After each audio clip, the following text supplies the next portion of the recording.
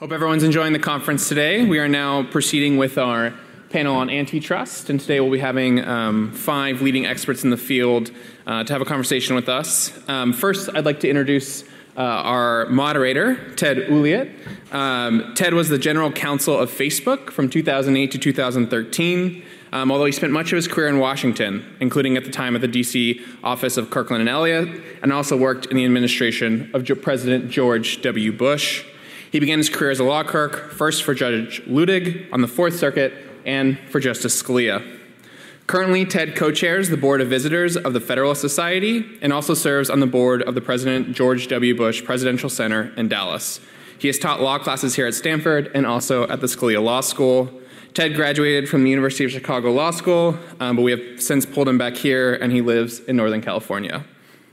Next up, we have Professor Doug Melamed. Professor Melamed practiced law for 43 years before joining the law school here in the 2014 to 2015 academic year. From 2009 until 2014, Professor Melamed was Senior Vice President and General Counsel of Intel Corporation.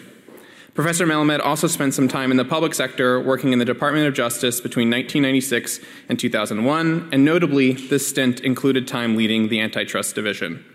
If you've studied or practiced antitrust, you've surely heard of Professor Melamed, and he has received far too many professional awards to list here. But I will note that he earned his law degree from Harvard Law School, and after graduating, clerked for Charles Merrill of the U.S. Court of Appeals for the Ninth Circuit. Welcome, Professor Melamed. Next up, we have Aaron Scher. Aaron Scher is currently Deputy General Counsel and a Vice President at Yelp. Aaron joined Yelp as one of the company's first lawyers and has been part of their astonishing growth. While working at Yelp, he has worked in a variety of areas, including intellectual property, content moderation, human resources, and developed outreach to government legislatures and regulators. In addition, he manages Yelp's privacy and litigation lawyers. Before joining Yelp, Mr. Scher was a highly accomplished IP litigator, spending time at both Arnold Palmer and Bingham McCutcheon. During this time, Mr. Scher represented companies in a range of patent, copyright, and trademark disputes. Mr. Scher attended NYU Law School. Welcome, Mr. Scher. Next up, we have Hal Singer. Hal Singer is an expert in antitrust, consumer protection, and regulation. He has researched, published, and testified on competition-related issues in a wide variety of industries, including media, pharmaceuticals, sports, and finance. He has extensive experience providing expert economic and policy advice to regulatory agencies in the United States and Canada, as well as before congressional committees. Before, he also authored 2 books on telecommunications policy and broadband. Mr. Singer currently works as a researcher at Econ One, an economic consulting firm. He's also a senior fellow at the George Washington Institute of Public Policy and an adjunct professor at Georgetown University School of Business. Welcome, Mr. Singer. Thanks.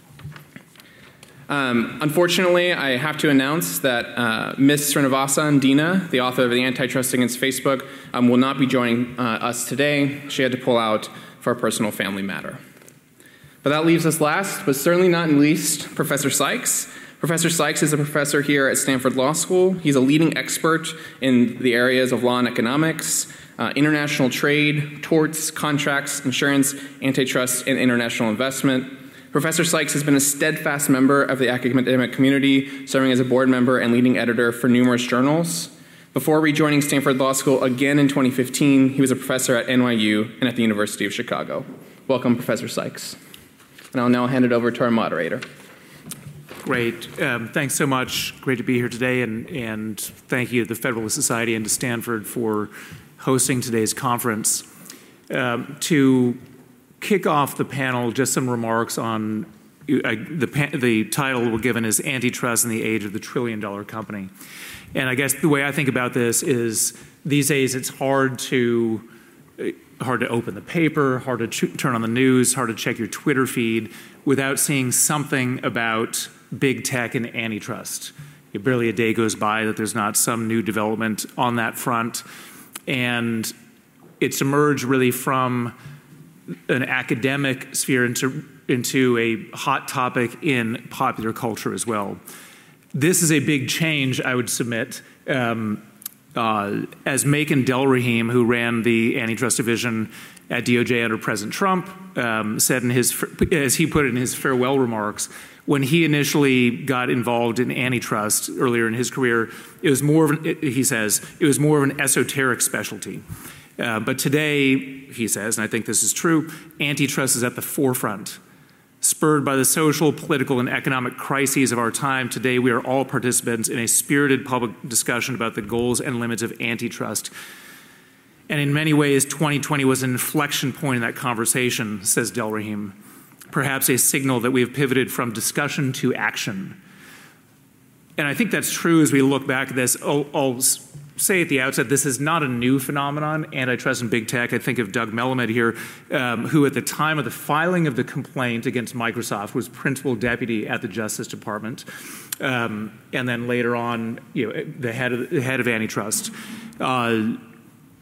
That's obviously a seminal case where the U.S. government proceeded against the big tech company of its time. Prior to that, of course, we have IBM, we have AT&T. There have been seminal cases along the way. But I would submit that today it's even more so. And one of the big differences I see is that for the past few years, this has really been a bipartisan focus. If you think about it, you think about the most recent cases, United States versus Google. Trump Department of Justice brought that case. FTC versus Facebook, the Trump FTC 3-2 vote, to be sure, but the Trump FTC initiated that one.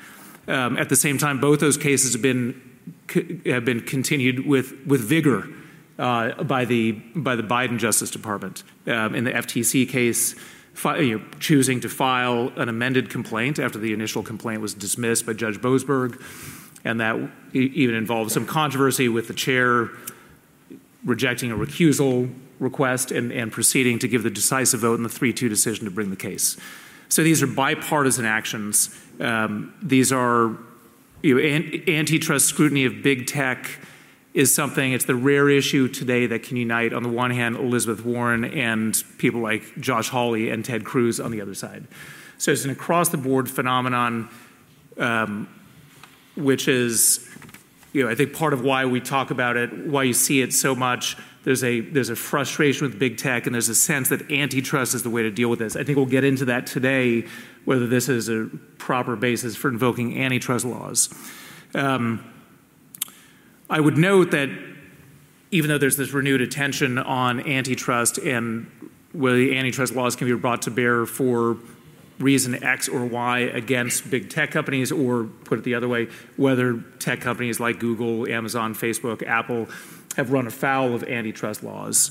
There are certain background principles that remain in effect. And I think about, seeing as we're here at a Federalist Society event and a Stanford event, and this was a visiting professor at one point at Stanford, Justice Scalia, writing for the court in Verizon versus Trinco, stated an axiom of antitrust law, quote, "The mere possession of monopoly power and the concomitant charging of monopoly prices is not only not unlawful, it is an important element of the free market system.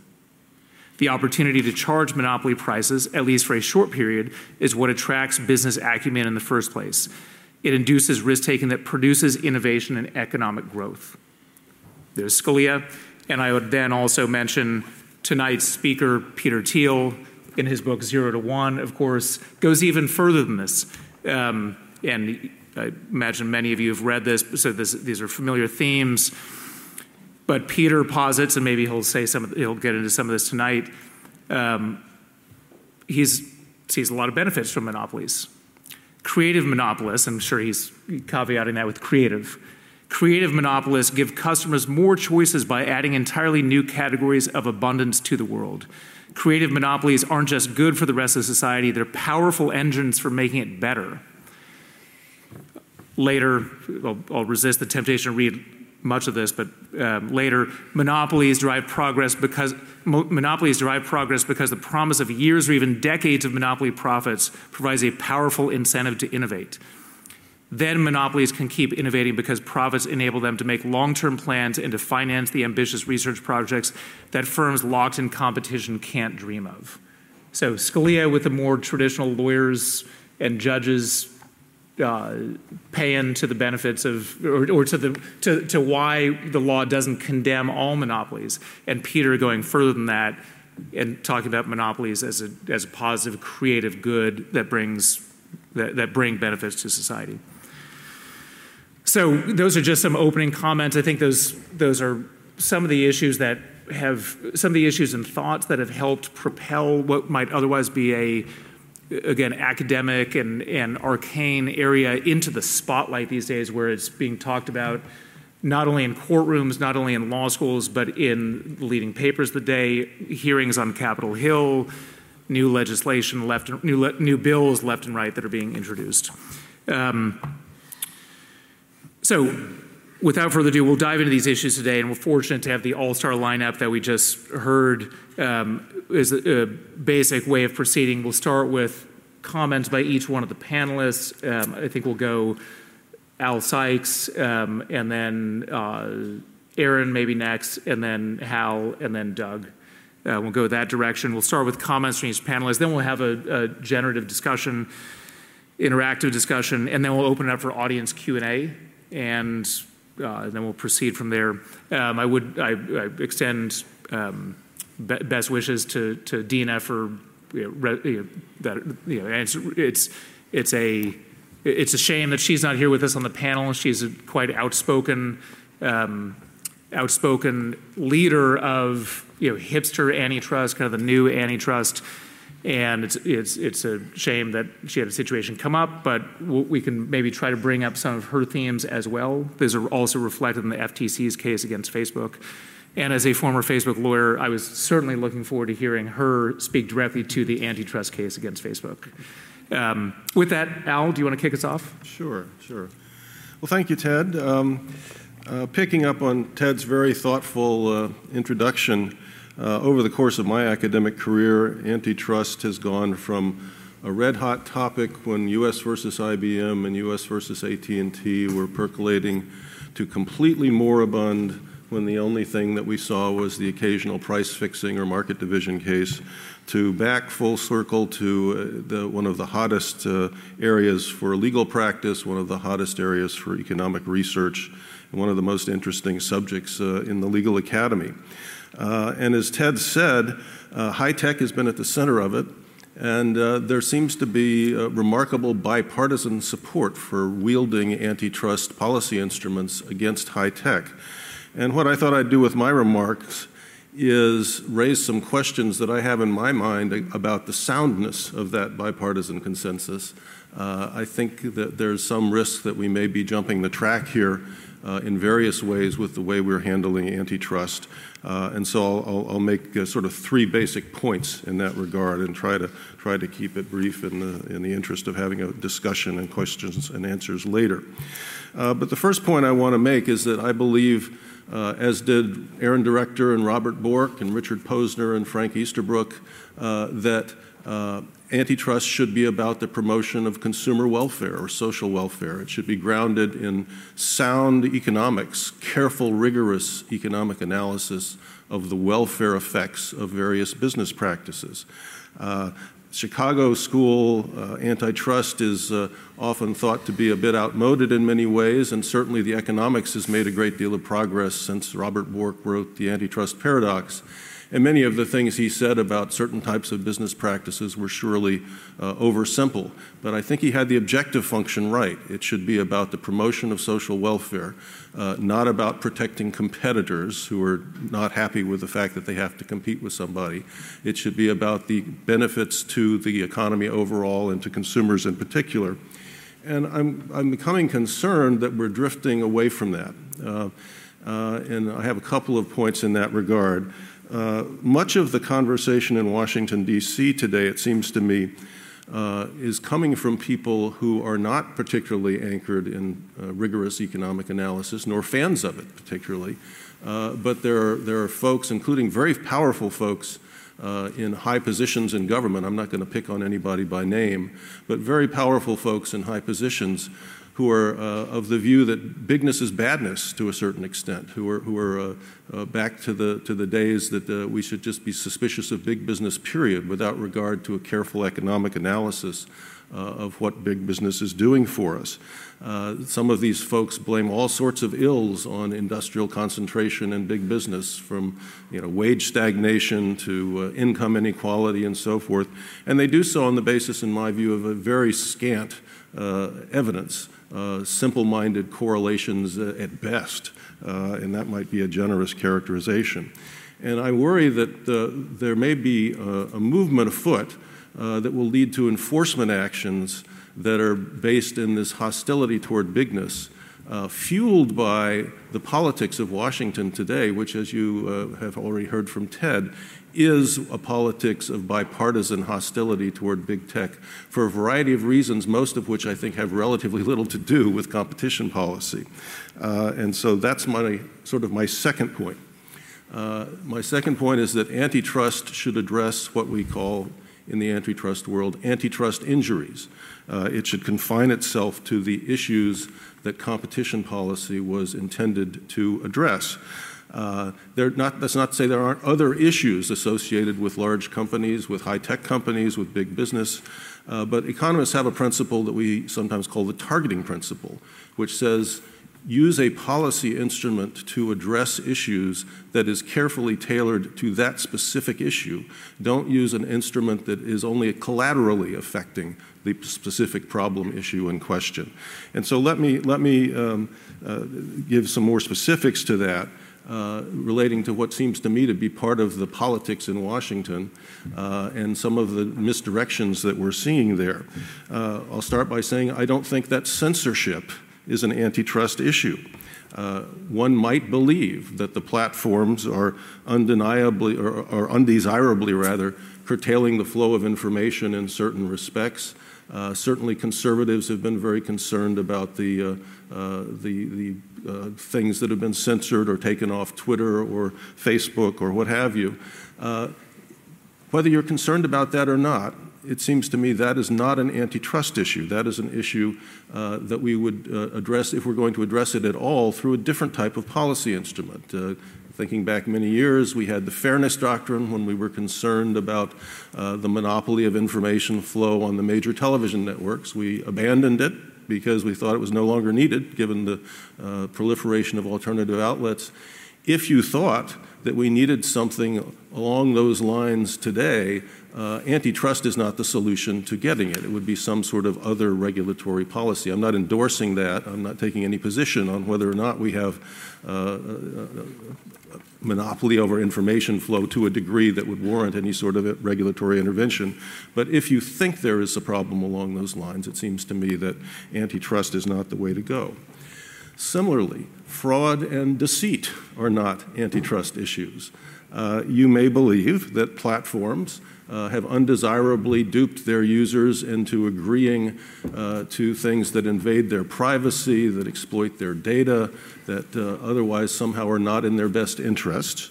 And if fraud and deceit is there and it is a problem, then by all means, let's address it directly. We've had laws dealing with fraud and deceit that long predate competition policy. Antitrust is not the instrument that addresses that. And more broadly, and I wish Dina were here that we could engage a little bit on this, because I know this is a lot of contained in a lot of the themes that she's sounded about Facebook. I don't think that privacy is fundamentally an antitrust issue. If you believe that the marketplace is not capable through contract of solving the problem of allocating the rights to data and privacy, if you think that it's just not going to be a market that works because of information failures or consumer inattentiveness or something along those lines, once again, I don't think antitrust is the right way to address those issues. The right way is through privacy regulation, and we see that. We have the GDPR, we have the California Consumer Protection Act, we have new legislation in Virginia and Colorado and so forth. These are the ways to address those problems. I don't believe those problems are antitrust problems, and yet I do think that those problems are a significant chunk of what's driving the bipartisan consensus in Washington in terms of a hostility towards big tech. Third and last point, and then I'll conclude and pass the baton here.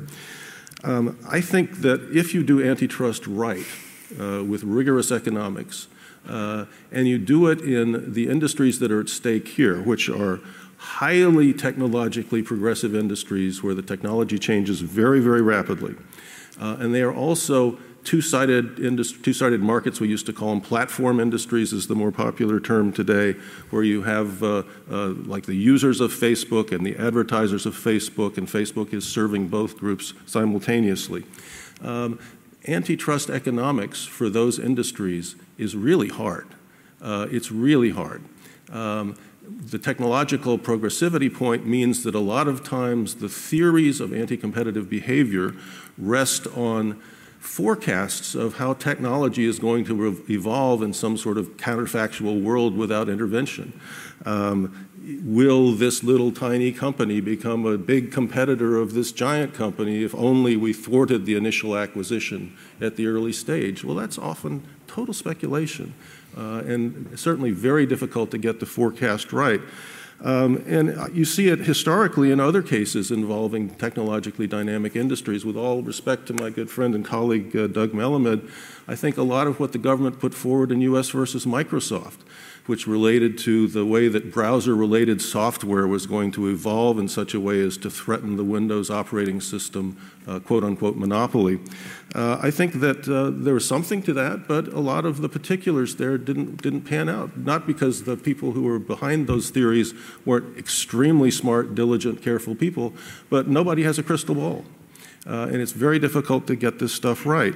And then when you turn to the platform industries, you have another type of problem, which is you have one side of the market, if you will, complaining about some business practice and wanting to do something about it, but it's often the case that the other side of the market is politically silent, is not involved, and from a social point of view, if antitrust is done right, it seems to me that what we should do is look at the net effect on the country of the business practice in question, not the net effect on one side or the other. So I'll give you an example from my personal experience. I was a court-appointed expert in the Visa MasterCard antitrust litigation, where Judge Gleason in the Eastern District of New York had to decide whether to approve a class action settlement.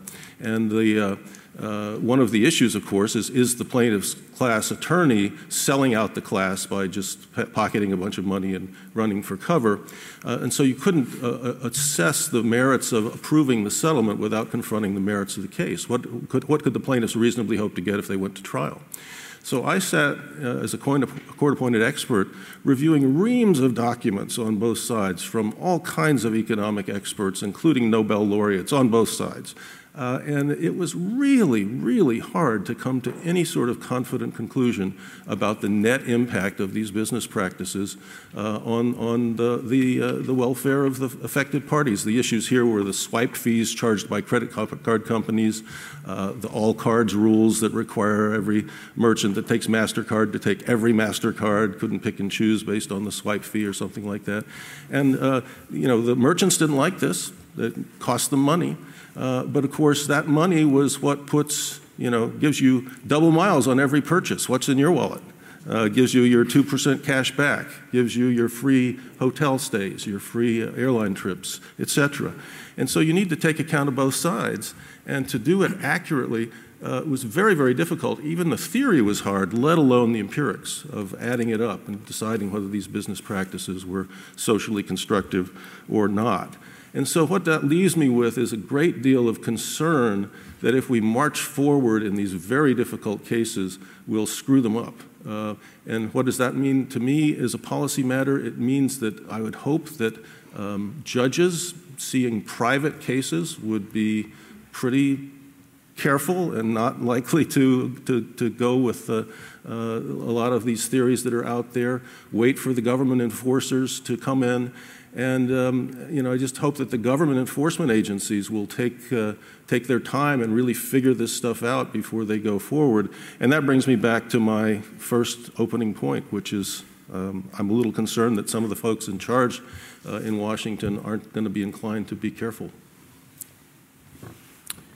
Al, thanks. Aaron, can we, maybe Sure. you next? And I think one of the interesting perspectives that you'll bring Aaron will bring is as a longtime lawyer at Yelp, of course, has been critical, publicly, openly critical of Google in particular on antitrust theories, and I imagine you'll get into that a little bit, but would love to understand Yelp's perspective on that and the nature of the cases. They strike me as more traditional antitrust theories than some of the big tech theories that we hear about these days. Sure. Thank you, Ted, and thank you, everyone, for having me here.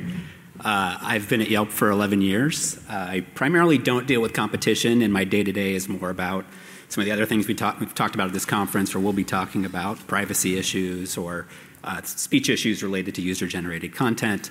But today's competition, so I'll dive into that.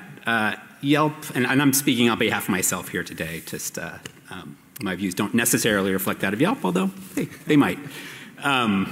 So Yelp, as you probably know, exists to connect consumers to local businesses. And the way that we do this is by having a wealth of consumer-related information that's largely reviews and photos, which are contributions from the users themselves, which are really rich and detailed, as well as other information we might get from businesses. So that could include, or local governments even, in the case of health scores, or from local businesses, especially in the last year, information related to coronavirus response, whether the business was still open or doing curbside deliveries or allowing outdoor dining. This was all information that we were able to rapidly collect and ingest and present to consumers to help them make their spending decisions. So this information, this consumer information that we host and that we collect and that we provide for users is really helpful for creating marketplace efficiency and kind of making it a more efficient market between local businesses. And studies have borne this out. So for instance, there's a study by Michael Luca of Harvard Business School that showed that when restaurants got a 1-star increase in their Yelp rating, their revenue increased 5 to 9%. And what I thought was interesting about this was that increase in revenue came largely at the expense of chains and was driven by independent restaurants. So with more information out there than would otherwise be known, consumers chose to go more to these independent restaurants and less to the chains being the benefit of having the benefit of you kind of know what you're going to get. It's going to be the same from restaurant to restaurant. But when consumers had that information available to them to learn more about what they might expect going to an independent restaurant, they were more likely to do that. And it's not just restaurants. Yelp hosts reviews and information about all manner of things. So for instance, there's a study on hospitals that showed that Yelp reviews and the information within Yelp reviews correlated with the surveys, the official surveys that the Federal Centers for Medicare and Medicaid send out. And not only that, but the Yelp reviews contained other dimensions that the surveys don't really look at, like how people thought the front desk was or how difficult it was to get, make headway on an operational sense. So this is all information that has really helped improve our marketplaces. And the view of this isn't just, it's across the political spectrum. Conservatives, liberals all have sought to protect consumers' ability to speak out about their experiences with local businesses or merchants. And we've seen this in a lot of ways. In 2016, Congress passed the Consumer Review Fairness Act. This was a bipartisan law that had full support on all sides, which essentially outlaws contractual provisions in many circumstances that seek to restrict or impede someone's ability to write a review. And the FTC has the power to enforce that law. We've also seen it in state anti-SLAPP laws. So at the state level, anti-SLAPP laws, a SLAPP lawsuit is a strategic lawsuit against public participation. It's a lawsuit that's meritless that someone brings not because they want to establish ultimate liability against that person, but they want to shut them up. It's a method that someone can use to essentially end a conversation. And anti-SLAPP laws provide a powerful tool for people targeted by these lawsuits to fight back, end the lawsuit early and obtain attorney's fees. And in states like Oklahoma and Texas, which actually have very strong anti-SLAPP laws, they've written into their laws that a matter of public concern that is the subject of the law includes a good or service in the marketplace. Courts have also seen this in my own experience litigating cases with Yelp. Judges really latch on to the consumer benefit that the feedback economy can provide. My favorite is a case that we were not a party in, but Edwards versus District of Columbia, which was a DC Circuit case in which the Court of Appeals struck down a registration requirement the District of Columbia had for tour guides. And in striking down this registration regime and testing requirements, the court said, and I'll just read this, further incentivizing a quality consumer experience are the numerous consumer review websites like Yelp and TripAdvisor, which provide consumers a forum to rate the quality of their experiences. One need only peruse such websites to sample the expressed outrage and contempt that would likely befall a less than scrupulous tour guide. Put simply, bad reviews are bad for business. The court went on to quote Adam Smith and conclude there's little mystery, therefore, that tour guides possess every incentive to provide quality tours. So everyone agrees that this sort of content is helpful in making purchasing decisions, but the feedback economy can also be threatened, and it can be threatened when consumers are diverted from higher quality information to lower quality information or even misinformation. So some of this can be fraud or false advertising, and these are kinds of things that I have to deal with in the day-to-day. Third parties that recognize the value, the dollar value that reviews can bring to a business and attempt to game the system. But it can also happen through the dominance of a monopolist like Google. So in Yelp's early days, Google results for the certain vertical searches, including local searches, which is the area that Yelp works in, the results would be very different. If you did a search on Google for, say, a pediatrician in San Francisco or a flight to San Diego or what's the best air purifier, you would get some ads, and then you would get the organic search results. And the organic search results were simply Google's recommendation based on its qualitative algorithms of what the best result for your query was. Today, that operates very differently. And often in that previous regime, you'd have a vertical site like Yelp, which specializes in local search, and it would appear at the top of the search results because Google's algorithms had determined that the link to whatever the content on Yelp or on TripAdvisor or on Expedia or any number of vertical sites was the highest quality. Today, though, when you perform those searches or these searches in certain verticals, you don't get to the organic results until much farther down the page where it's much less likely to be clicked on by an individual user. What you get is still the ads, but that's not the issue that I'm talking about. You get the Google One Box. And the Google One Box is an area which shows proprietary Google local product. So in Yelp's case, if you search for a plumber in San Francisco, you will get results which show first the ads and then Google's own essentially local product, which is competitive with Yelp, to show the user where to find a plumber in San Francisco. Competitors are then pushed further down, and this is harmful because the quality is lower. I mean, we can get into that, how we measure that in different ways, but essentially Google has taken the prime real estate on the top of the search results and loaded it up with only its own responses and excluded all competitors from that. So this preference of lower quality content actually hurts Google's own search results. Google has been willing to take a hit on the overall quality of its search results and present users with lower quality responses when they're searching for a doctor where they might have seen ZocDoc, or a hotel where they might have seen TripAdvisor, or the plumber where they might have seen Yelp, to show their own results and exclude the competitors in that way. And this was intentional. I mean, we know from the 2015 staff report the staff report was from 2013. It was leaked in 2015 as part of the FTC's investigation to Google, that Google intentionally did this because it was concerned about the disruptive threat that vertical sites posed to its future.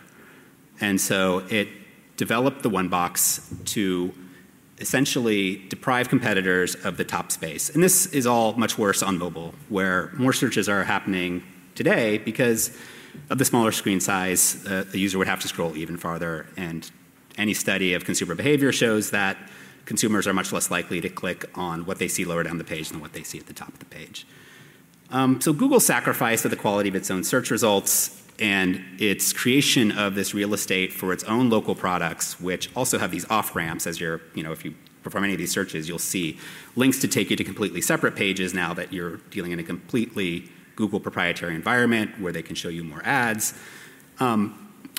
This shows, to me at least, and that antitrust enforcement really needs to focus on this lapse in quality and this have a real qualitative focus rather than just focus on pricing, especially when you're dealing with an industry where to the consumer, the person performing these searches, this is all free, at least in their head.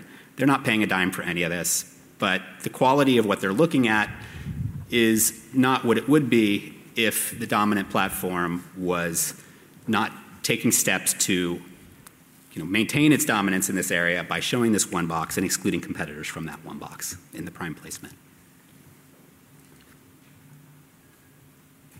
Great. Okay, thanks, Aaron. Hal, let's go to you next, an economist, expert perspective on all this. All right, well, thanks. Thanks, Ted, and good afternoon, everyone, and thanks to the Federalist Society for inviting me to another event. It's an honor to be here, and I enjoy being the token liberal punching bag at these libertarian love fests. Today I was intending to share the left lane with Dina. Unfortunately, she can't be here, and that would have also been a great honor given the incredible imprint she's already had in antitrust in such a short amount of time. Now, today's panel is about antitrust and tech platforms, and so I'd like to just take a moment to talk about the epic Apple decision, which does not sit well with me.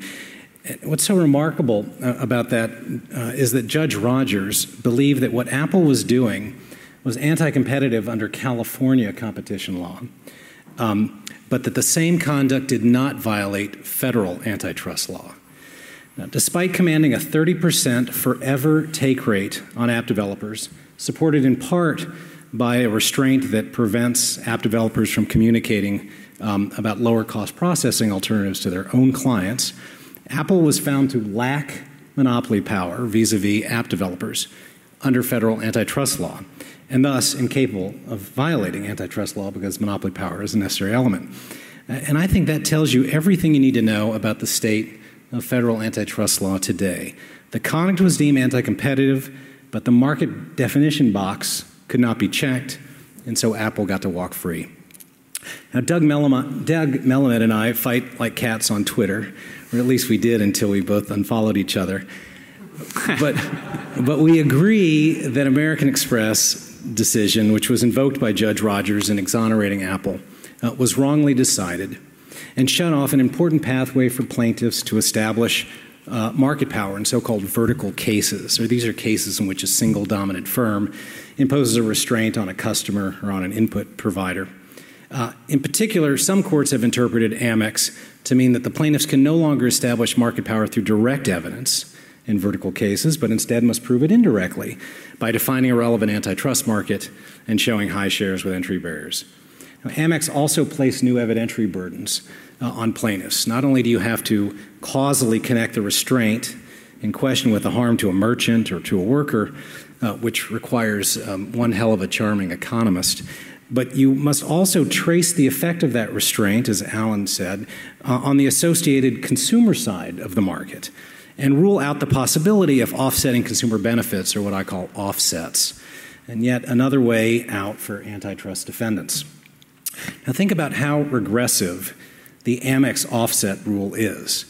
Now, a two-sided traditional platform can now employ a restraint to, say, underpay workers or overcharge merchants, so long as it splashes a portion of that overcharge in the direction of the consumers. We heard Alan mention the Visa's logo today. So long as it does that, the conduct is now shielded from antitrust scrutiny. Now, recall that Amex similarly does not allow merchants to steer their customers to lower-cost credit cards, the so-called anti-steering rule. So whenever the one percenters, like Doug or Alan, are enjoying their Michelle Bernstein-catered lunches at the American Express Centurion Lounge or getting the free massages, just know that the Supreme Court made those benefits possible off the backs of small merchants who pay inflated fees due to Amex's anti-steering rule. It's a true reverse Robin Hood decision. Now, single-firm monopolization cases are decided under a rule of reason framework, and Professor Michael Carrier of Rutgers did a study to look at the win rate of plaintiffs under that standard. And he found that they win on about 3% of occasions. Three. That's a single-digit 3%. And judging how Amex has been invoked now in Epic and in US v. Sabre, which was a merger, and in a no-poach labor antitrust case that I can't mention by name, I suspect the win rate for plaintiffs in rule of reason cases might get even closer to zero, which Alan might like, but I don't. And that would be terrible for economic consultants like myself. But it would also be terrible for the antitrust defense bar as well, because they, of course, depend on these cases being filed, and the cases are very expensive to file. I mean, who's going to spend millions of dollars, not just on economic experts, but on technical experts as well, for the chance at recovering a case for, say, a 2% win rate?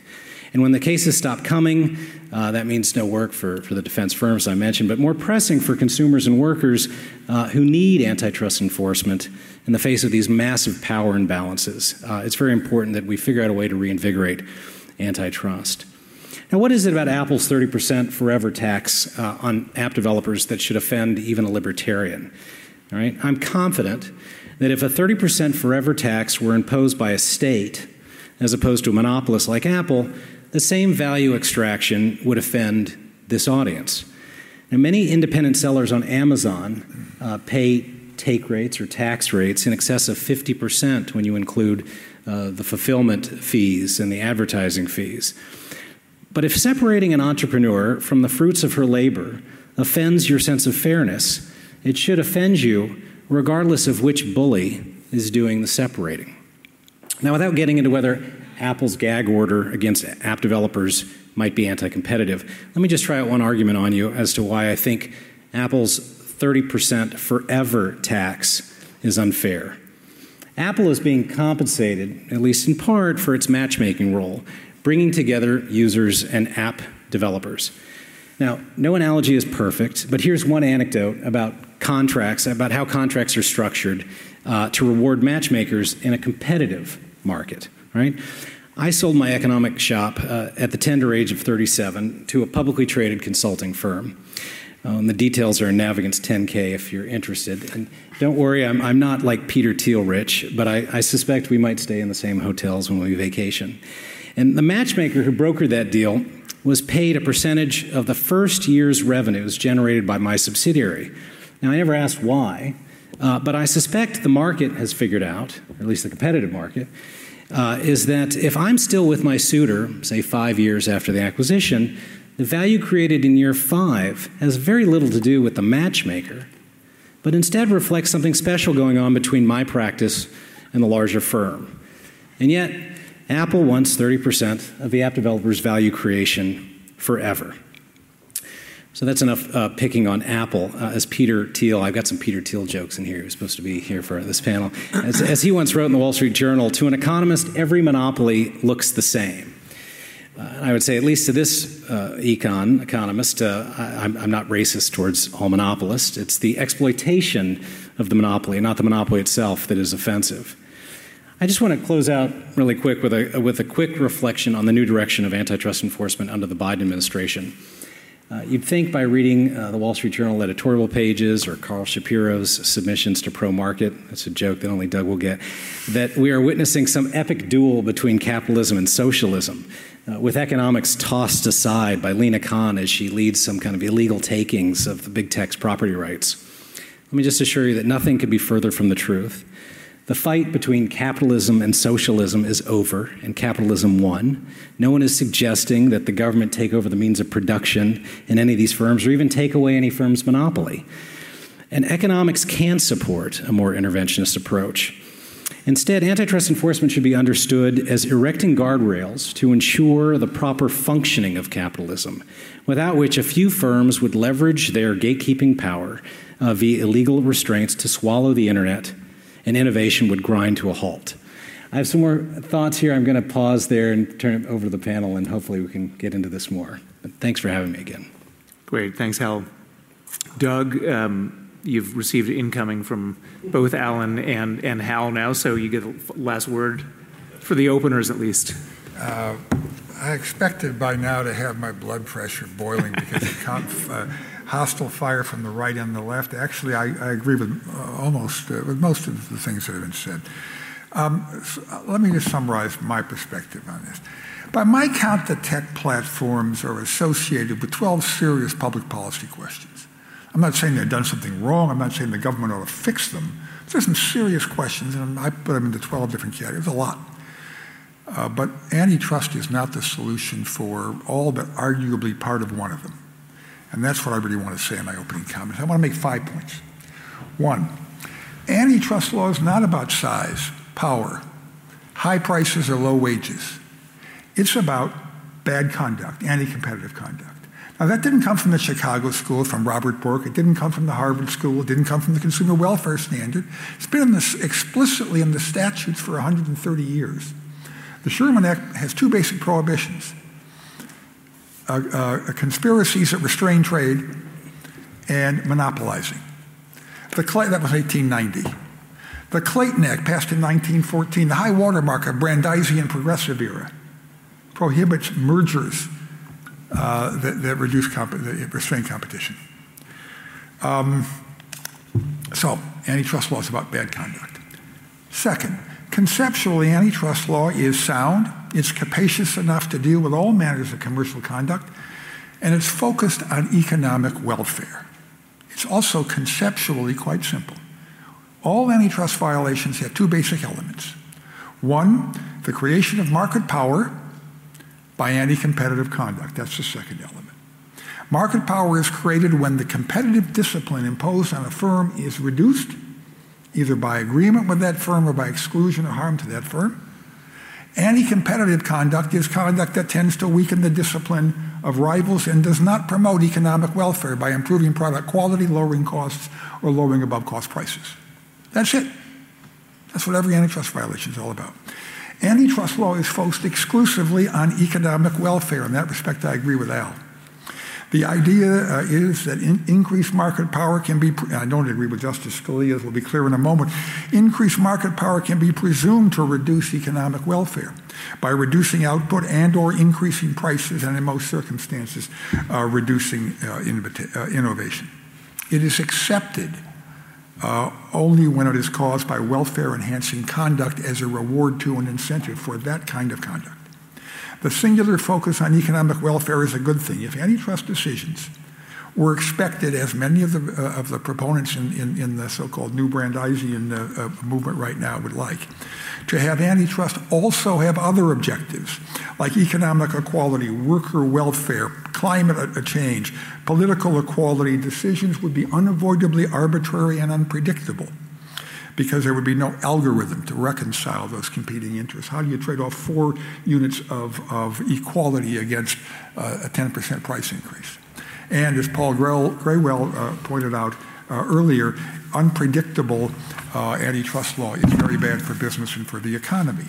It also would make the law subject to capture, because there would be no objective metric to constrain the decision of government officials, enforcers, or judges. And capture, of course, always benefits the powerful, not the powerless. 3, while antitrust is conceptually simple, application of the principles in individual cases entails substantial uncertainty. And the rules intended to deal with uncertainty have become excessively conservative. In this regard, I agree with Hal. Okay, antitrust cases all the time, as Al pointed out, deal with unknowable things like who will enter the market, will there be innovation, and unobservable facts like what's the marginal cost. This has led to what one commentator has called micro-rules. Some of them are rules for dealing with specific types of conduct. What do we do about predatory pricing, exclusive dealing, refusals to deal? Some have to do with proof requirements, like some of the requirements suggested by the Supreme Court in the American Express case. And some of them have to do with process, like this, what do we call the rule of reason? These rules had been significantly informed by a conjecture by Frank Easterbrook about 40 years ago that false positives, false convictions, are worse than false negatives. There's a grain of truth to that, I think, but I think the rules have gone too far by a combination of ideology and inertia. Data show increased concentration. They show that mergers that have been approved by the agencies have been followed by price increases. And there are an abundant number of wrongly decided cases. American Express is just an abomination by... Don't get me started on that one. Okay, so I think the rules do need to be recalibrated to reset the balance between the risk of false positives and false negatives.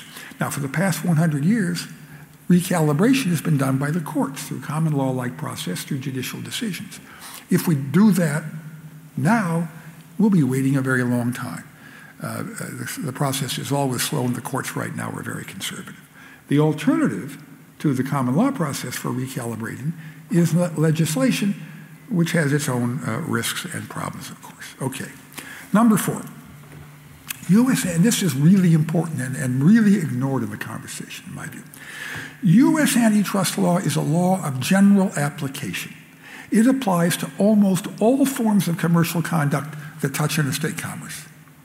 And it is a law that is decentralized, the enforcement of which is decentralized. Anybody plausibly injured by a violation of the antitrust laws can bring a suit in any one of hundreds of district courts around the country for a decision to be made by a generalist judge who probably hasn't seen an antitrust case in 10 years and hasn't studied economics since he went to an Olin lecture in the 1980s. Okay. This means that because it's a decentralized enforcement and broad in its sweep, antitrust law is ubiquitous in our economy. Almost all business decisions are made in the shadow of possible antitrust risk. That means that the impact, the deterrent and incentive impact of antitrust on business is critical. The important contribution, good or bad, depending how you look at it, of antitrust law to our society is found not in the occasional litigated case, but in the multitude of bad acts that are deterred by a sound antitrust law, and the multitude of good acts that are not deterred by an overbroad or ambiguous antitrust law. So we need clear, administrable, and sound principles. Okay, point 5. What does this have to do with the tech platforms?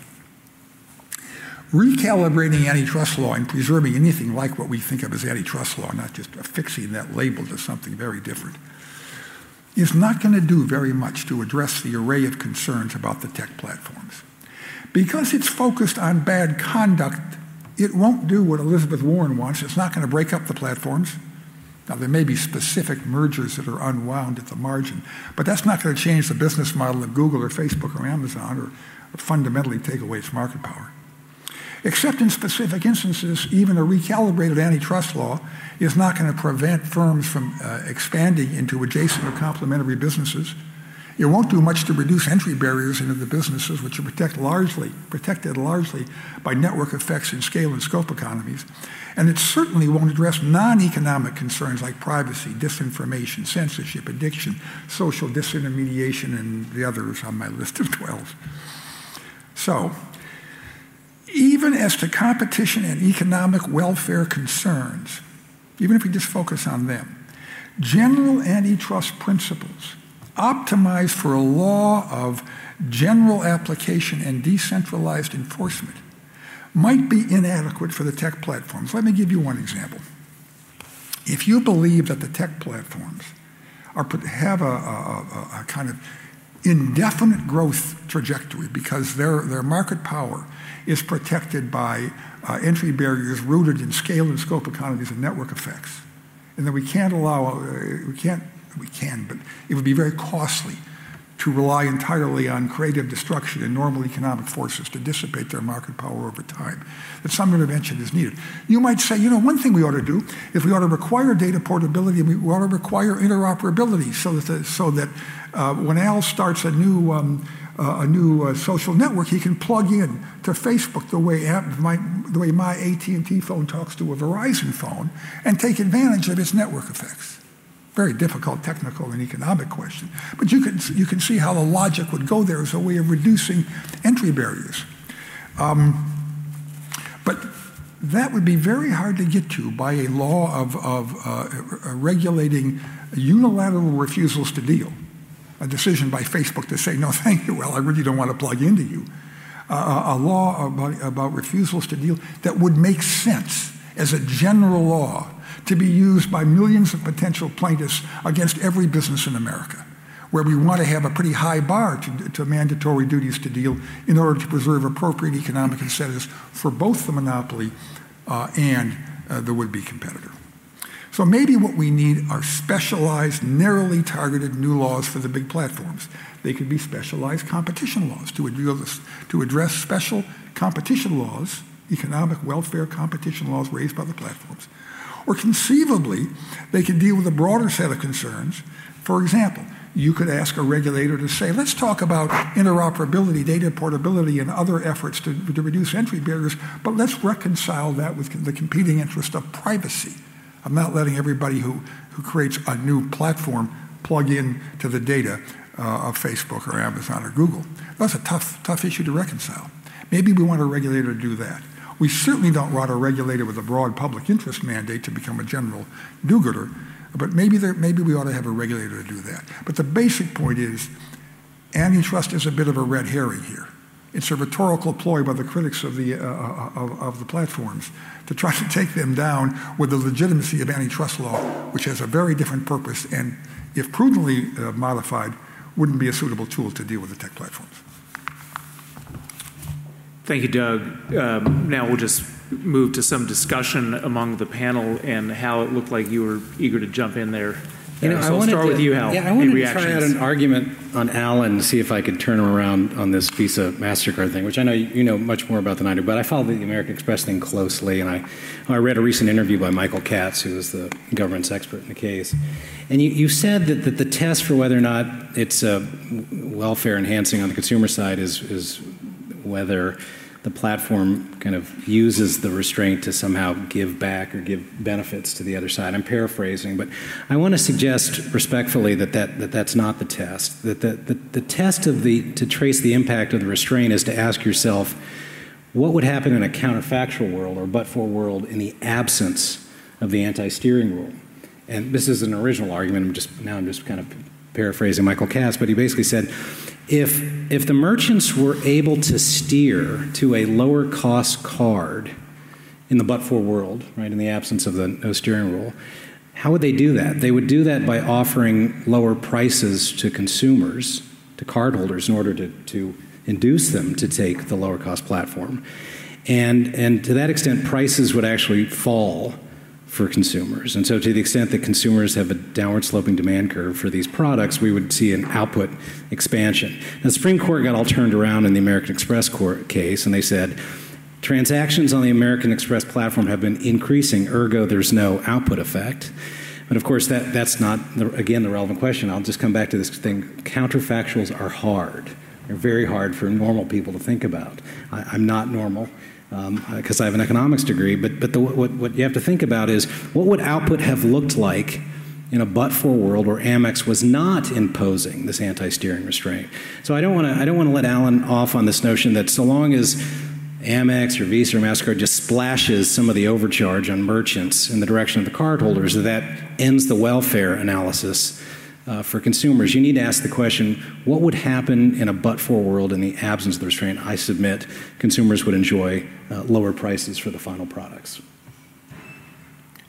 So the anti-steering rules were kind of a little bit in the rearview mirror in the Visa MasterCard litigation. There were all cards rules and some other issues about whether the swipe fees were the result of a conspiracy among the banks, which constitute MasterCard and Visa and so on. So it wasn't quite the same issues as in the original American Express litigation. But I think I basically agree with you that where I disagree with you is it's not sufficient to splash some benefits toward consumers. There has to be a net welfare gain. What the point that I was trying to make, and that I did make to Judge Gleeson in my report to him, was that in thinking about these various practices that the networks had to try and make sure that their cards were always accepted, any place that had the MasterCard logo took every single MasterCard, regardless of the swipe fee or whether it was double miles or cash back or all that sort of stuff. All of those rules made the MasterCard more valuable to consumers. They knew where it was going to be taken. They didn't have to worry about being turned down when they turned it in and so forth. So there were a lot of pro-competitive aspects to the things that were at issue in the case, and that the merchants were challenging. I concur that the question is not whether some benefit splashed in the consumer's direction, but what is the net impact of the practice. And that to me is equivalent to the counterfactual. Would the world be better or worse without the practices that are being challenged? So I don't think we fundamentally disagree.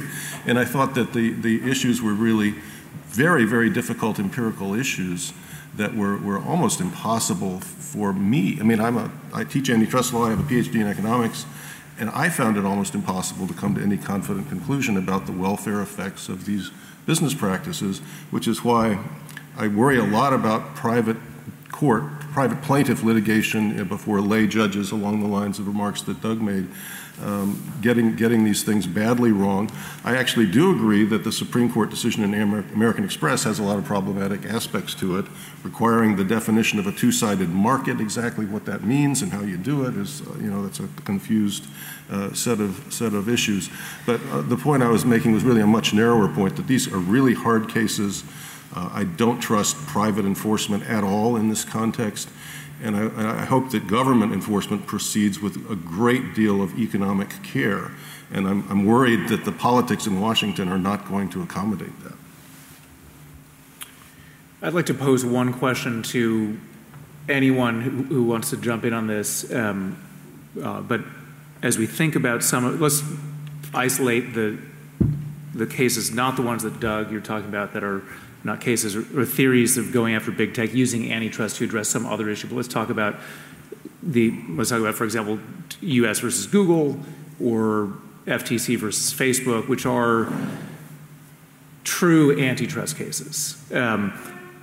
As we think about those as observers, as lawyers, as users of these technologies, both Google and Facebook offer free products, and how do you all think about the free product issue there, and the fact that prices are not being raised, output doesn't seem to be being constrained? Aaron, you talked in your remarks about the issue being the quality of products that consumers receive. Where is the antitrust injury in the case of free products, like many of the products out there that big tech companies Well, make? I'll take a beginner stab at that. I think there's two reasons one would be concerned about antitrust violations in a zero price business. You might think of them as static and dynamic. The static is that there are lots of dimensions of competition that are not captured in price. I'm just making up this facts now. One could imagine that if Facebook wanted to, in effect, raise price, it could change its privacy policies adverse to the interests of consumers who care about privacy. Or it could change, I don't use Facebook, so I hate to, but it could change its presentation on the page of where it puts ads and information that people choose to see as opposed to information that's paid for them to see, in a way that users wouldn't like. In the economics jargon, what it does is it increases the quality adjusted price by lowering quality. It's still a zero price product. One way of thinking of it, at least the way I think of it, is you think of those I think of those markets as barter markets, not free products. I give attention, I give data, they give me something else in back. The dynamic concern is if and by the way, I just want to say, my saying that there was a limited upside to antitrust recalibration of the tech era doesn't mean that a lawsuit or a claim like the one Yelp has been making against Google wouldn't find a home in a sound antitrust law. Conceptually, I think it might. I don't know the facts, but that's not going to fundamentally change, I don't think, Google's business model. Anyhow, but there is a dynamic concern that if a monopoly platform is able to raise entry barriers by engaging in a series of conduct that just makes it more and more difficult for rivals, then what it does is it forestalls the kind of process of creative destruction, innovation, and so on in the industry. So I think we really have to be worried about the same kinds of things we would worry about in a widget market sold for $1 price. Same worries apply, just in a different nomenclature. Aaron, any thoughts on that? It sounds like you'd probably agree with Doug's take. Yeah, I agree with much with what he said. And there's been studies done on Yelp where, for instance, the Google One Box was showing its own proprietary results, but they're not the organic results, which are further down, were replaced by essentially the organic results, so showing the third-party links that would otherwise be there but for the One Box. And they saw a dramatic increase in CTR or user click-through rates. So something from like 48% to like 65% click-throughs, showing that users were actually more drawn to that content in the study when it was not the Google content, showing so you could take from that the third-party content, whether it was Yelp or whatever other site was responding to that particular query, was of higher quality to the consumers. So I do think that it's possible to show that sort of, test of quality. And we do see also with Google that it is, Yelp today, I don't know that you could start it, given the way that the control over the web by Google is being done with these results. The results, if you wanted to start a new business and focus on web traffic, people are not going to see your content in the same way they would 15 years ago, and that's being done because Google is controlling the results to show its own and preference its own services at the expense and exclusion of any rival. So it doesn't matter how great your quality is at that point, people just aren't going to see it. Do you want to say anything on this? I'll just weigh in very briefly. So I agree with Doug that debasement of quality is equivalent to debasement of price. That could certainly happen. I think it's in the platforms, again, I think it's really complicated because, just if you think of a non-platform situation, we usually think that it's not in a seller's, even a monopolist's interest to debase quality, better to give the efficient level of quality and extract the surplus by charging a higher price.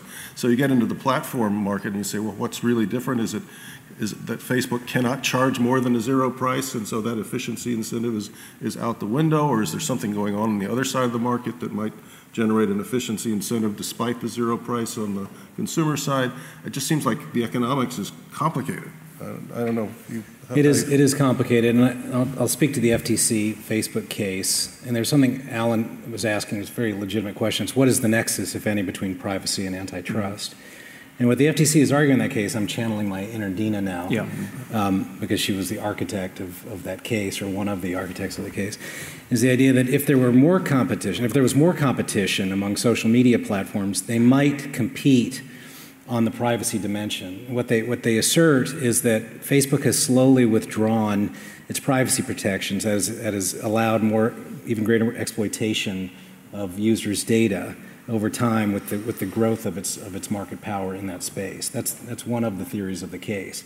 I think that is going to be hard to prove, and I also worry about how a judge, because I speak to lots of them, is going to react to a theory that's a bit novel. It is true, as Doug says, that quality harms are cognizable under the antitrust laws, but they typically show up as an and also effect. That is, you wouldn't sustain an entire case based on a quality harm. You probably wouldn't sustain an entire case based on an innovation harm as well, but I digress. So, if I could script or influence the way that the FTC would approach the case, I probably would say start on the side of the market with prices, because that's the side that the judge is going to understand and recognize, and try to show that their power somehow by taking over Instagram and eliminating competition in the social media space has allowed them to achieve a certain lift in power vis-a-vis advertisers as expressed in higher advertising rates, and see what you can get from there. Of course, tracing through the effects on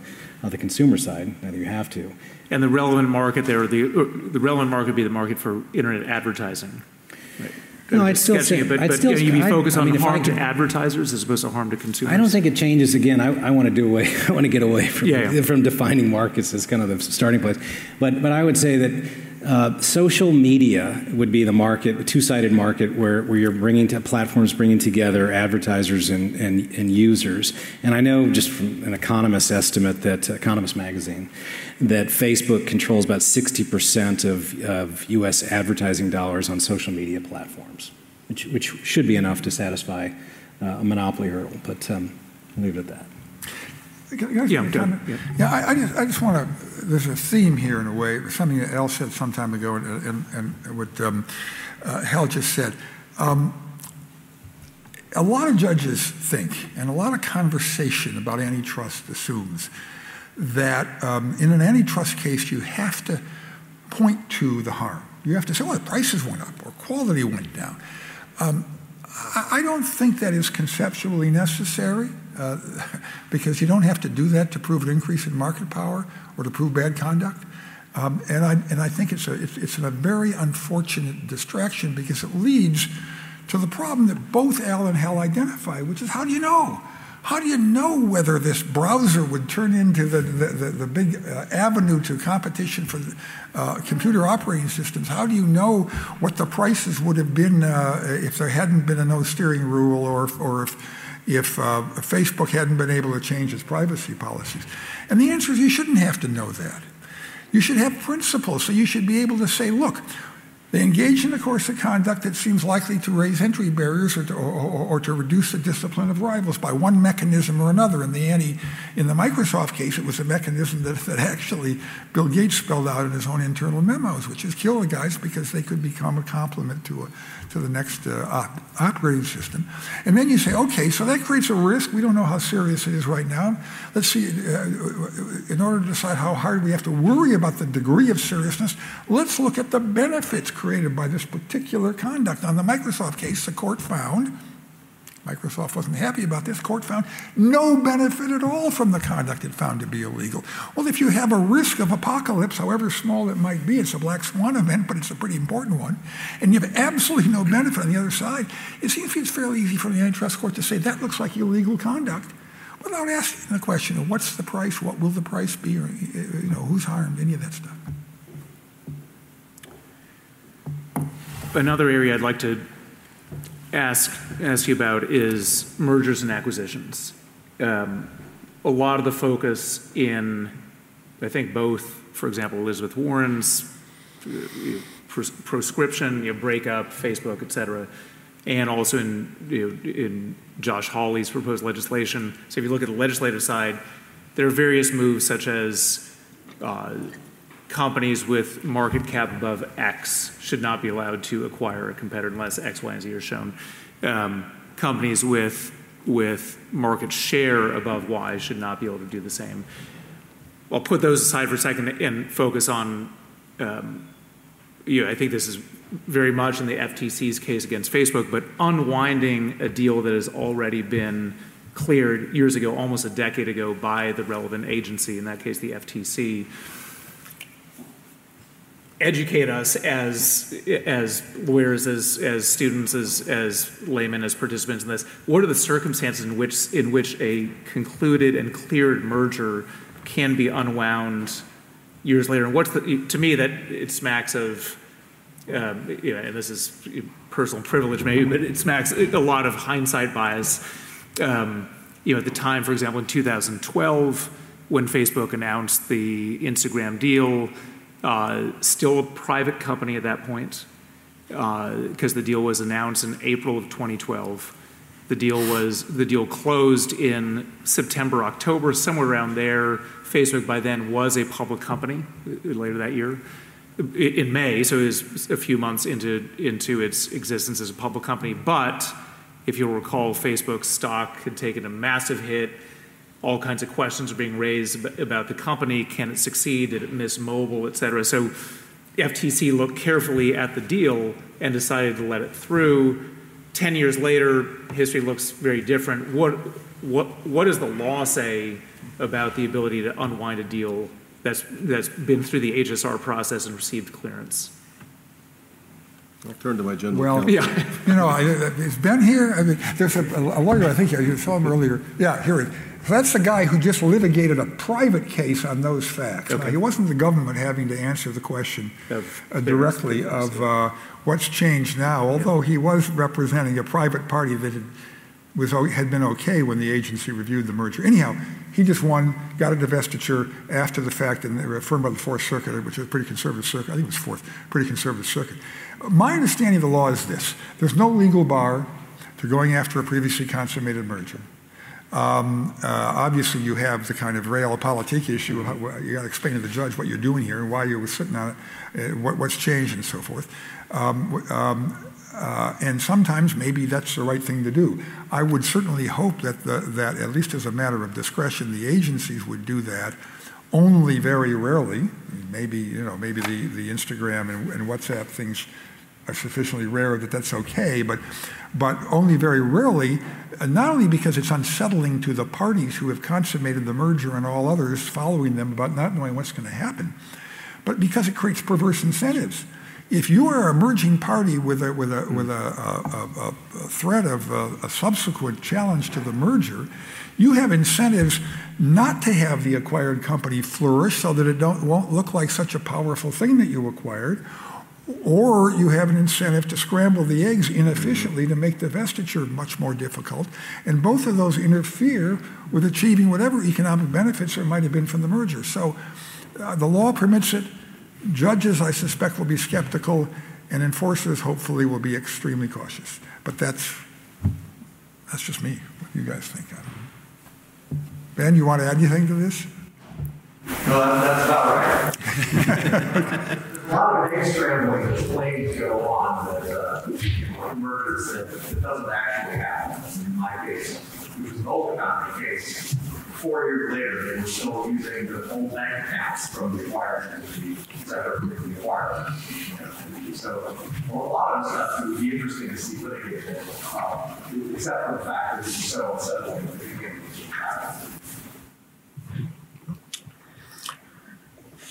Okay. I think I'll open it up at this point to audience questions, if there are any.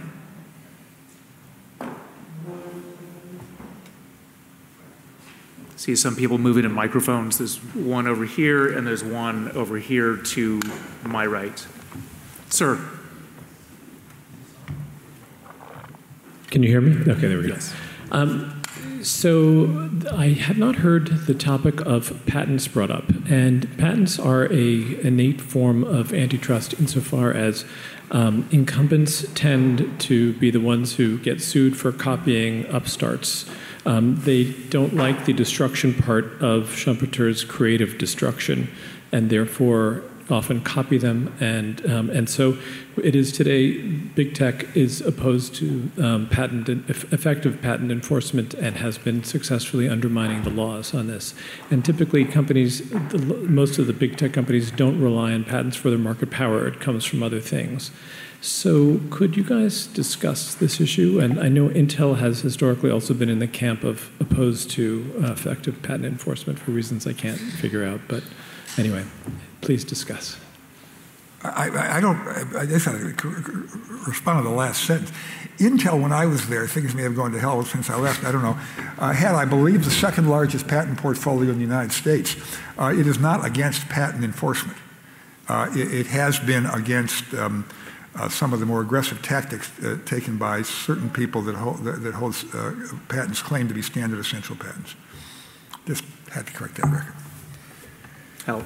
I'll take it perhaps in a different direction, or maybe that you weren't anticipating, but let me just try this one on you, is that there is a concern that platforms such as Amazon will appropriate data that they can only get from a merchant or an input provider by virtue of their platform position, and then copy the idea, and then use their platform power to steer searches to their clone in the box. This is called self-preferencing.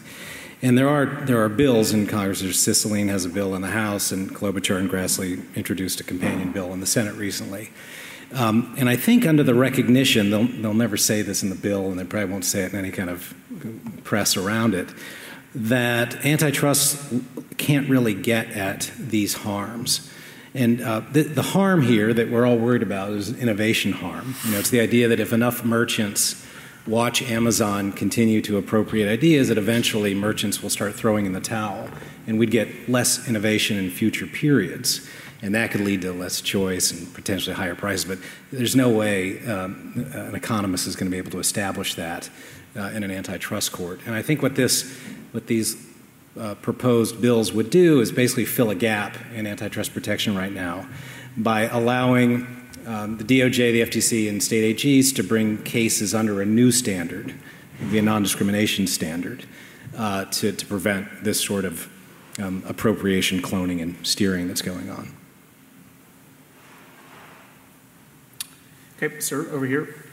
Hi, Mike. I'm a journalist. I wanted to just bring it back to something that's mentioned at the beginning and sort of come out with a sort of speculative political question, which is there's a lot of talk about a bipartisan consensus around big tech.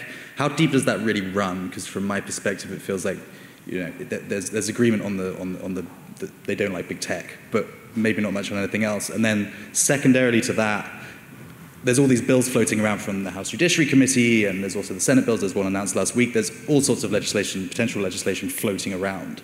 How likely is it that that's ever going to land on Biden's desk, the bipartisan agreed bill of any sort applying to any sort of big tech activity? I don't know that we have any legislative experts up here, but I'll give a couple thoughts on this. I think, yes, currently big tech is in the sights of people across the board, right and left. But I agree with the questioner that it may not. There's no deep agreement. I think fundamentally the concerns of the right and left are quite different. They're in fact opposite. I think the right says that.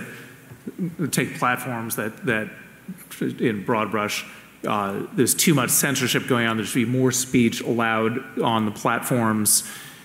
Should let it rip, except for clearly criminal behavior. And the left tends to believe that there's too much speech being allowed. So I think they're meeting in their anger at the tech platforms, but for very different reasons. And I think maybe that addresses the second part of yours. I'd be surprised if those two, if legislators are motivated by those two fundamentally different views of what's going on the platforms, could agree on a common solution.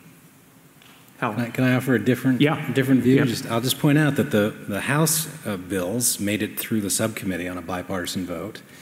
And I just mentioned Grassley and Klobuchar put out a companion bill, at least on the non-discrimination bill. I can't predict how well it's going to do, but it seems like the fact that it's sponsored by folks on both sides of the aisle would increase the probability of it passing. I'll make a weak guess, and that is that if any legislation gets to the president's desk, it will be closer to Klobuchar-Grassley than to the House bill, because the Klobuchar bill is a somewhat, frankly, ham-handed effort to do what I call the recalibration of antitrust within the basic conceptual framework.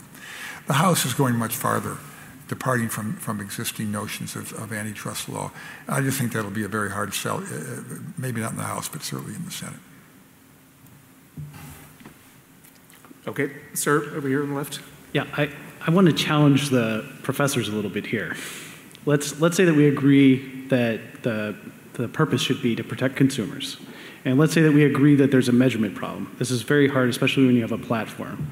And especially when the platform is charging consumers zero, right? The price is zero.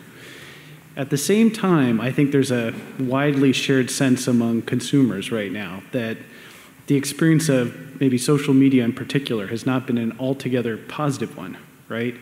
And so what metrics can economists use? If we want to, we can't just throw our hands up in the air, otherwise somebody's going to take this away from the economists at some point, right? Is there any way we can be quantitative, right, about the harm to consumers when the prices are zero? What other alternatives are there?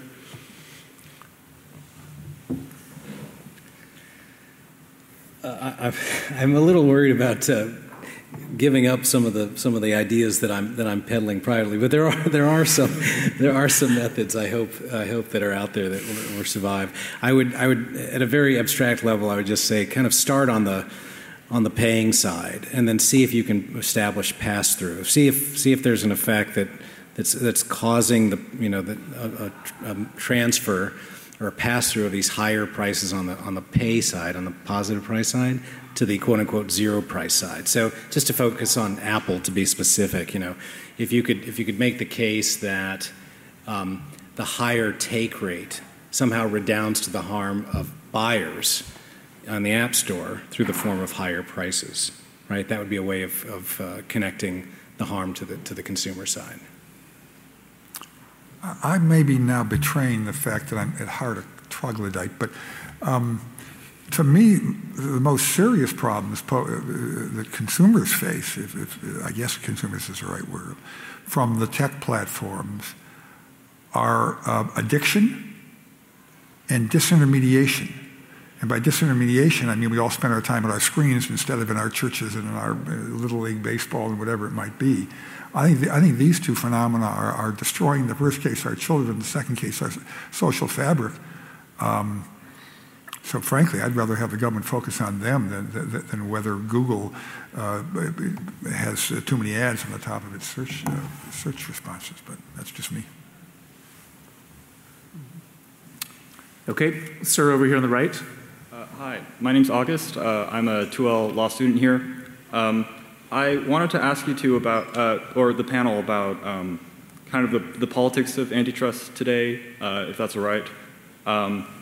As I was looking at the bills that were introduced in Congress over the summer, I was reminded about how after the Sherman Act, not that much actual enforcement really happened using that act, and that one of the first areas of enforcement was against the labor union. I'm wondering what you guys think about, should those acts pass, what will happen with the Neo-Brandeisian movement itself? Will it go away or continue to push for new reforms? And also what will happen to the general economy, if it's even possible to answer that question. I know it would be a guess at most. But I'm curious about what the consequences of such sweeping bills would be should they become law. You said what would happen if the New Brandeis movement went away, or did I mishear you? Oh, I'm sorry. What would happen if those bills passed, and how would where would the New Brandeisian movement go from there? Can I try? Al, yeah. Yeah, and it's also an opportunity to just kind of push back gently on something Doug said about ham-fisted approach in the House. I mean, I don't think that the Cicilline non-discrimination bill is an attempt at all to affect antitrust law. In fact, it's the opposite. It's a recognition that antitrust can't get at these innovation-based harms. And just as you said during your opening remarks, it's going to be a form of regulation or something that's specific, competition that's specific to the platforms to protect against self-preferencing and the harms associated therein. So we have really two flavors of laws that are coming down. Oh, you're back, I guess you moved back over there, right? We've got this case-by-case adjudication, which is the preference of a certain type of folks, probably myself included. That's the Cicilline bill. Or you have those who don't believe in case-by-case adjudication, just want to jump immediately to structural separation on day one to stop the self-preferencing. So those are the two. Those are the two approaches, and we'll see which one of those two kind of win out. I guess as a minor plug on the case-by-case, the Cicilline bill at least has a provision that would empower a judge to impose structural separation in the event that she thought that a conduct remedy couldn't address the self-preferencing. But the problems that plague antitrust go way, way beyond self-preferencing, right? Self-preferencing is just one problem of many, right? And I think that there are no bills in the House right now, at least, that would reform antitrust law. The closest that we have is that Klobuchar has a bill. I don't know if she introduces it every couple of years that would fundamentally alter antitrust, like the standards of antitrust, the presumptions of antitrust. We haven't talked about that yet, but that to me would go after some of the problems. I'm not necessarily endorsing it, but I don't want you to understand the House bills to be a mechanism to change antitrust. They're largely going outside of antitrust to go after very specific problems, in particular self-preferencing. Okay, over this microphone on the left. Hi, my name's Ben. I actually was one of American Express's lawyers in the Supreme Court, and I didn't know this was going to be an Amex panel. Otherwise, I would have stayed away from the heavy fire. But I actually have a different question, which is, I want to pick up on a point that Doug, that you made a couple times about, the entry barriers issue for big tech, and will they stay high forever and shield them? And I, just watching the panels today about the crypto and Web 3.0 developments and thinking about how, those really change the nature of the need for intermediaries, maybe not removing it entirely, but a lot of those barriers seem to come from the status of platforms as the trusted intermediary that maybe goes away in a Web 3.0 setting. And, I don't hear a lot about that from enforcers thinking about this. And, we sometimes focus on fighting the battle today, instead of focusing on competition in the future. And I just wonder, if you were a forward-looking antitrust enforcer right now, thinking about that, what what conduct, either from incumbent big tech or from the pioneering Web 3.0 companies, would you be looking at or concerned about if you're thinking about what does this look like 5 or 10 years from now?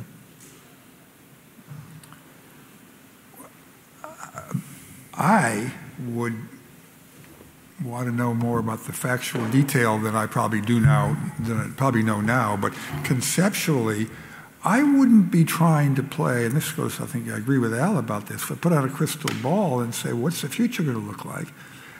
You ask what kind of conduct. I would be looking at conduct by firms that seem presently to be dominant, that seems to make it harder for competitors or potential competitors to flourish, because that looks like an entry barrier raising conduct. And then I would ask, well, is this serving some legitimate purpose? Is this a byproduct of a welfare enhancing course of conduct, or something else? So if a platform, whether it's Google or Amazon or whatever, got into an adjacent business, I would say, well, gee, that potentially makes it harder for people to compete against them. But on the other hand, I can think of a million possible efficiencies and benefits from that. So that would be the question I'd be asking. Al, anything more? I concur. Okay. I think that's right. The whole idea of forecasting the future as a basis for antitrust enforcement, I think, has been a rather unsuccessful exercise historically. Okay, and I think we got time for two more. I see one at the mic and one in the back, so maybe both of you over here. So at the mic first. Great. Thank you. My name is Max. I'm a 3L at the law school. So Professors Sykes and Melamed, you guys said that addressing issues like misinformation and the broader issues of content moderation aren't antitrust issues. And I want to ask about whether there should be a distinction in how we think about antitrust in industries of pure commerce, where the consumer welfare model seems to be most justified, versus applying it to the information industry, like on social media, for example. The reason that I draw that distinction is that we have this, uniquely prized thing that we call the competitive marketplace of ideas. But the way that things have changed, today the majority of Americans learn about the world through just a handful of platforms, really. And those platforms have First Amendment rights that protect the types of ideas that they're able to either amplify or censor or whatever language we want to use. And doesn't the mere fact that public opinion is channeled through so few filters untenably restrict that prized idea of the competitive marketplace of ideas that we cherish? And I understand that there are other policy measures and levers that we can pull that you guys have talked about, fairness doctrine style things, interoperability. But given the fact that industry consolidation seems to have this unique non-economic effect on the marketplace of ideas, isn't there something to be said for the one lever that we have that does address consolidation? So, well, I think you may disagree, but the consolidation that we see is, for the most part, the product of efficiencies, network externalities, economies of scale and scope, as Doug has mentioned. And you would, if you try to break up these platforms, which is what some people talk about, you would sacrifice great efficiencies, and you might find that they just recombine later because of those same efficiencies. So that's why I said in my remarks that I think the right policy instrument is not an antitrust type of remedy, but it is a, so I'm not totally persuaded that the flow of information is unduly restricted by the platforms. I mean, you can watch Fox News. You can, there's all these other ways to get information besides your Twitter feed or what have you. But if one believes that there is a problem there, it seems to me that some sort of regulation about information flow restrictions and censorship would be the logical policy instrument. And I think I'll just kind of stick with that view. I agree with that. By the way, there's an interesting new little small paper by a guy named Brian Leiter, who's a University of Chicago professor, on kind of the epistemic challenge to the world posed by the platforms, and kind of basically he's calling for a revival of the fairness doctrine type of regulation. But let me just throw out another. I'm betraying my generational impairment here. People my age sometimes muse, not entirely seriously, but not entirely unseriously either. They say things like, wasn't the world a better place when we all got our news from Walter Cronkite? You know, the silos, the partisanship, the echo chambers, the fact that 30% of the people seem to be unconnected with reality when they talk about the 2020 election. Those aren't healthy, so I'm not sure more voices are what we need right now. I'll find you guys afterwards and continue the conversation. All right, I think we have one more, if you want to step up to the mic. Thank you so much for a great panel. It may sound a little bit provocative, especially in these settings, but in the spirit of intellectual humbleness, do you follow what's going on in the anti-monopoly cases on the tech companies in China, and do you think that we can learn something from them? Thank you. I'm going to answer the first part of your question, no. I don't know anything about them. Yeah, I don't either. China case, no. No one interested about how China tries to solve the same problems? Okay, thank you. Not uninterested, I don't think. But Yeah, no. okay, is that one more there? What about Europe? I mean, I'm French and German lawyer. Mm-hmm. A lot of things which have been discussing, it sounds to me like the debate we had in Europe 4 years ago. Now the enforcement is fully fledged in Europe and Germany, and what is your classically viewed, I guess, from the European enforcement? I can weigh in on this. Yeah, I mean, Europe traditionally has been focused less on harm to consumers, right? And I think more open to other sorts of harm. Yeah, my opinion here is largely influenced by Tomas Philippon's book that did a comparison of the two regimes, and to me, the most pivotal difference is the presumption and the burdens of proof, and so in Europe, you know, they will go after you, and then you know, the burden is on the merging parties or the defendant to kind of prove that their conduct is not anti-competitive, whereas here the burden is on the government, and he thinks that's the big difference. He persuaded me that could have a big effect, and so I do feel like there's a debate going on here, and you know where it comes up is in the vertical merger guidelines, the withdrawal and the retraction. There's Steve Salop, a known antitrust radical, has a template for what the replacement should look like, and there is a dominant platform presumption, among other presumptions, that he's putting forward that would, you know, under certain fact patterns, the burden would automatically begin with the merging parties and not with the enforcers. So that's an example of us potentially moving in the direction of Europe on these things. Well, go ahead. I was just going to add on the general issue of international antitrust. You mentioned China and Europe. It raises a set of issues that we haven't really talked about, which is parochialism and enforcement. And I think that that has been a real problem historically. I won't go into any great detail, but I think, for example, Europe has gone after American companies to a somewhat excessive extent in certain contexts, and I don't know about China and its relation to U.S. companies under the Chinese anti-monopoly law. Certainly, I saw some evidence that Japan was a little bit aggressive with its anti-monopoly law against a company I was working for at one point. So I think antitrust parochialism is a real problem. There are externalities from enforcement. I get the benefits, you bear the costs, and that is a whole set of issues that needs to be thought more about, I think, than we have. It pushes in the direction of some sort of global cooperation on competition policy that goes beyond what we have today. Let me just add two brief thoughts. Our law, as I said in my opening comments, is unique, I think unique, or close to unique at least, in being a law of general application and decentralized enforcement. So much, and important though I think it is for international competition laws to be harmonized for lots of reasons, transaction cost and so forth reasons.